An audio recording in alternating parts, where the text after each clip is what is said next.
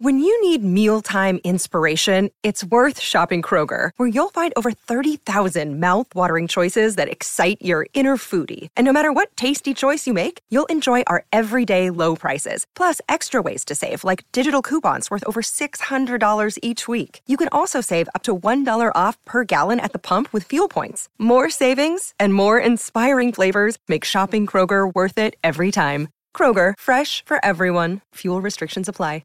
Deck maintenance isn't fun. Move the furniture and barbecue, sand and prep, paint, seal, or get a low-maintenance Trex deck. The only colour fade you'll have to deal with is watching the sunset. Trex, the world's #1 decking brand.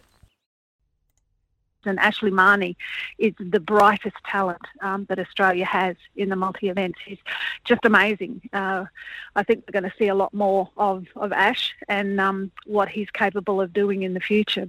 Ash will be one of the greatest athletes on the planet. If he doesn't get injured at any stage, he will break Mayer's world record by hundreds of points. He is just ridiculously good. He's got 685 points. It's a personal best of 4:30.90. The bronze medalist here at 21 years of age, the youngest man on our team here, and Ash Moloney creates a lot of history here at the Olympic Games in the decathlon.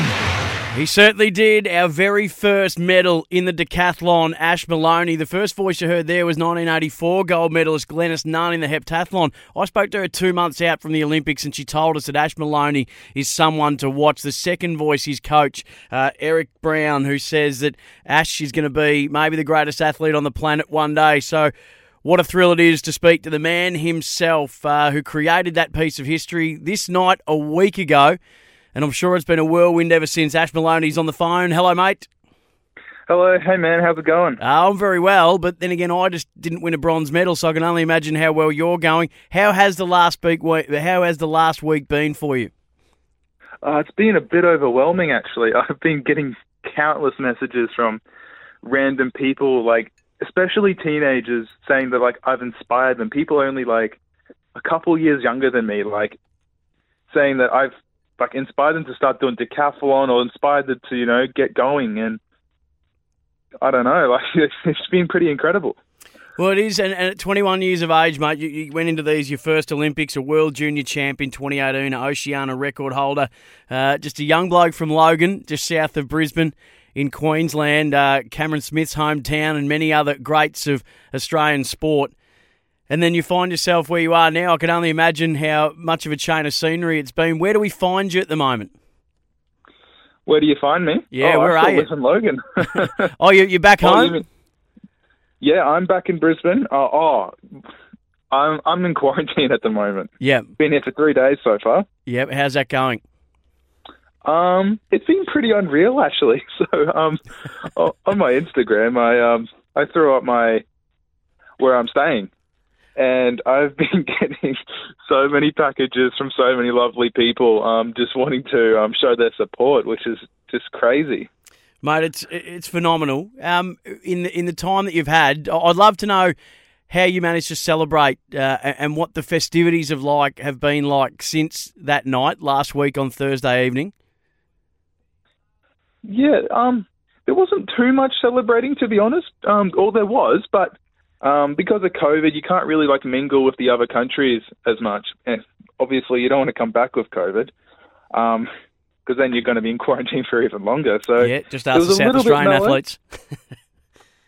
Yeah, that's a bit rough, hey? Yeah, it is. So did you get a chance to, obviously you and Cedric, did you get the chance to spend a bit of time together? We're going to speak about that moment between the two of you, but did you get around some of the other athletes in the village? Were you watching the boomers? How did you spend the few days that you were able to, just soaking up as much of the environment as you could?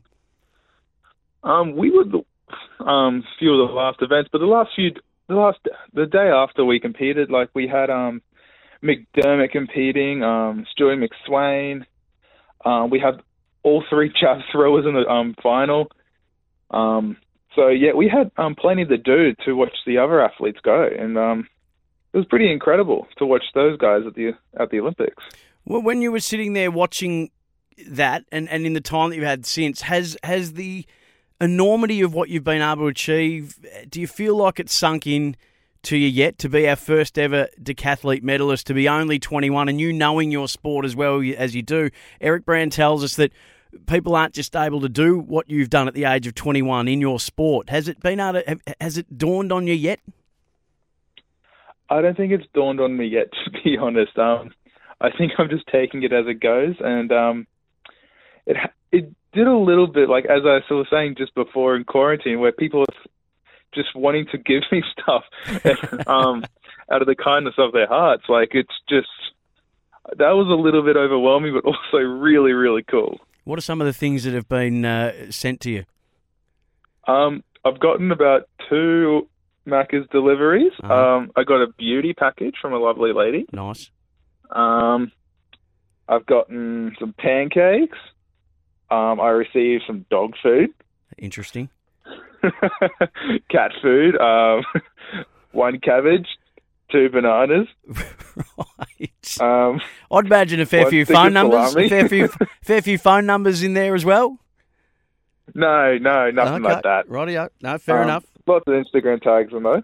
But Ash, the moment itself, I mean, you've probably relived it 1,000 times in your head, but decathlon isn't a sport of a moment, it's a sport of moments. You've got 10 disciplines that you've got to be at peak physical condition for, and not just peak physical condition, but peak skill level, and it's an extraordinary event. It's one of the most unique events in sport. Obviously we look at the 1,500 metres, and we'll talk about that with you and Cedric, but is there another moment in the events leading up to that really do stick out to you, that you're remembering really fondly? I mean, you set PBs in the 100 metres, the high jump, the 110 metre hurdles and the 1,500, but was there another event other than the last that really is coming to the fore when you think back on it? I think the 110 hurdles, actually. That was an event where I almost screwed up really bad. I'm pretty sure I tripped over the second hurdle. It happened so fast, so I'm not really too sure. But I tripped over the second hurdle, and I could feel my center of gravity like falling forward, and I almost stacked it pretty bad. And that would have been the end of my decathlon if that happened. Isn't that amazing? That early stage of the events, it might have been all done and dusted. How quickly, I mean, obviously you've got to overcome it pretty quickly, and you did because you set a PB in it. How hard is it to get those almost moments out of your mind to go, oh, geez, that could have almost been the end of it?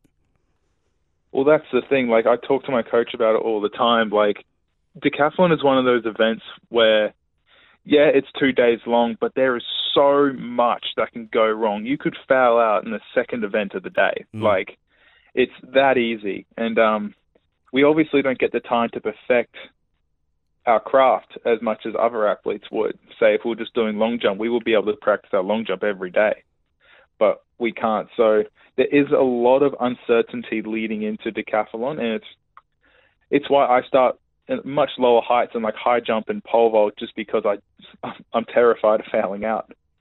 So how do you set up a training week? I was having this chat during the week with Ryan Gregson, who was part of our coverage of the games, and I said there's not enough days in the week to do an event a day. So how do you set up your training week for 10 events? It's quite hectic, actually. So we normally do double days, sometimes even triple days, and we train literally 7 days a week. It's a full-time job at this point. So Monday we'll do like gym in the morning and 400-meter training in the afternoon. Tuesday would be gym, shot put, and high jump. Yeah, you get the picture. Like, we're just trying to throw everything on the table all the time.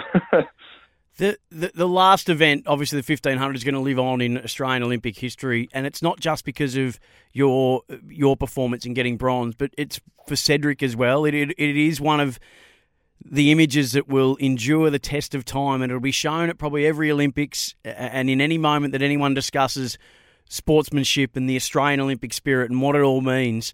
How do you reflect on that particular moment? Because we're going to reflect on it throughout history from now on. What are your memories of that race, and now what are your feelings around those moments with Cedric? Me and Cedric are quite close. So it was really awesome having the, like, obviously, like, the day-to-day person going for a run, like, it's really hard to do it on your own. So when you have someone there, it's so much easier. And that's exactly what happened in the 1500. He was able to keep me going, and he started screaming at me in that last 300, and I'm proud to show that, like, we showed off our Aussie spirit to the whole world, and I think that shows. Yeah, it's incredible how well the Australians and the world has responded to that. It's been compared with, obviously, John Landy in 1956, and I think it'll live on the test of time just like it did. Are you rapt too that Cedric's getting the props alongside you for what he was doing in those moments with and for you? Yeah, I'm stoked for him. He's an incredible athlete and deserves everything that comes to him. And it's only great for athletics as well. So I'm not complaining at all. So with this, and you spoke about how you're getting these responses from people saying you've inspired me to try decathlon, which is what is wonderful about the Olympics. I mean, it's almost like every 4 years for these sports. The Olympics are so many things, but one of the things that it is absolutely is a recruitment drive for these sports that don't ever get any other airtime unless it's in an Olympic year. So that's incredibly powerful what you've done for the sport and what you're doing for future generations of it. Well, I know that wouldn't be lost on you. So, but what about your own future? What's next for you? Your coach has come out and made some big statements about what could be for you. Greatest athlete on the planet. He said most athletes, decathletes, are only getting scores of 7,500 at the age of 21. You got 8,649. He said that your 100 metres is closing in on the best times in Australia. Your 400 is the second best time. Is the future just decathlon and dominating decathlon, or is there going to be more events for you, maybe at Paris? I'm going to try and dominate the decathlon as much as I can. My coach, Eric Brown, is, I hate to say it on radio, but he's an extremely smart man, and I wouldn't say guessed, but he's predicted everything I've done in my career so far. So you guys can take his word for it, but I'm not going to count my chickens, and I'm just going to keep working hard and push for Paris 2024. Oh, I love it, mate. And do you get? I mean, obviously, do you get now that you're going to be a pretty hot commodity, and from going to, as you say, it's almost a full-time job, and we know that, especially in events like yours, there's not a heap of money to keep you going from. You know, you're living in mansions and things like that. Are you aware of what life might become now with what you've achieved? Well, I'm not a materialistic person, and I'm happy to sit back a little bit. But I'm fingers crossed my life changes and makes training for decathlon easier, and so I can represent Australia better at 2024. Beautifully done. What about the family, mate? How proud they must be, and what are some of the responses you've had? Oh, my family is extremely proud, and I'm not sure how to take it yet. You know, everyone coming to me and saying, "Oh, congratulations, congratulations!" It's quite overwhelming. I called my mum straight after, while I was getting drug tested after I got my medal, and I just called her and said, "Oh, hey, Mum, how's it going?" Acting like nothing happened. And she's like, "Oh, my God, stop it, Ash." Last question. You mentioned that you're getting people's messages saying that you're inspiring them. Who inspired you as a kid for you to get into sports in the first place? Whose posters did you have on your wall? I never really was inspired by anyone, to be honest. I started sport just to fit in because I had a bit of a rough time at primary school, and I started to fit in, and hopefully I can inspire other people to get into sport to fit in too. Oh, mate, I'm sorry to hear that you had a rough time in primary school. And I'm glad that sport was able to give you a place to connect. And that's the now you've connected. Thing about sport. Yeah, absolutely. Absolutely. And now you've connected with the whole country and the world. Yeah. Mate, congratulations. Absolutely wrapped for you. Appreciate your time. Good luck in the rest of lockdown. Sounds like you won't need it. Sounds like you're getting a lot of care packages sent in. We appreciate your time. Congratulations on what you've achieved. Good luck with everything that you've got ahead of you in the future. Thanks, man. I appreciate that. Want to witness the world's biggest football game? Head to iCanWin.com.au, predict Australia's score with a crystal ball, and it could be you and a friend at the FIFA World Cup Qatar 2022 semi-finals, all thanks to McDonald's. Maccas, together and loving it. TNCs apply.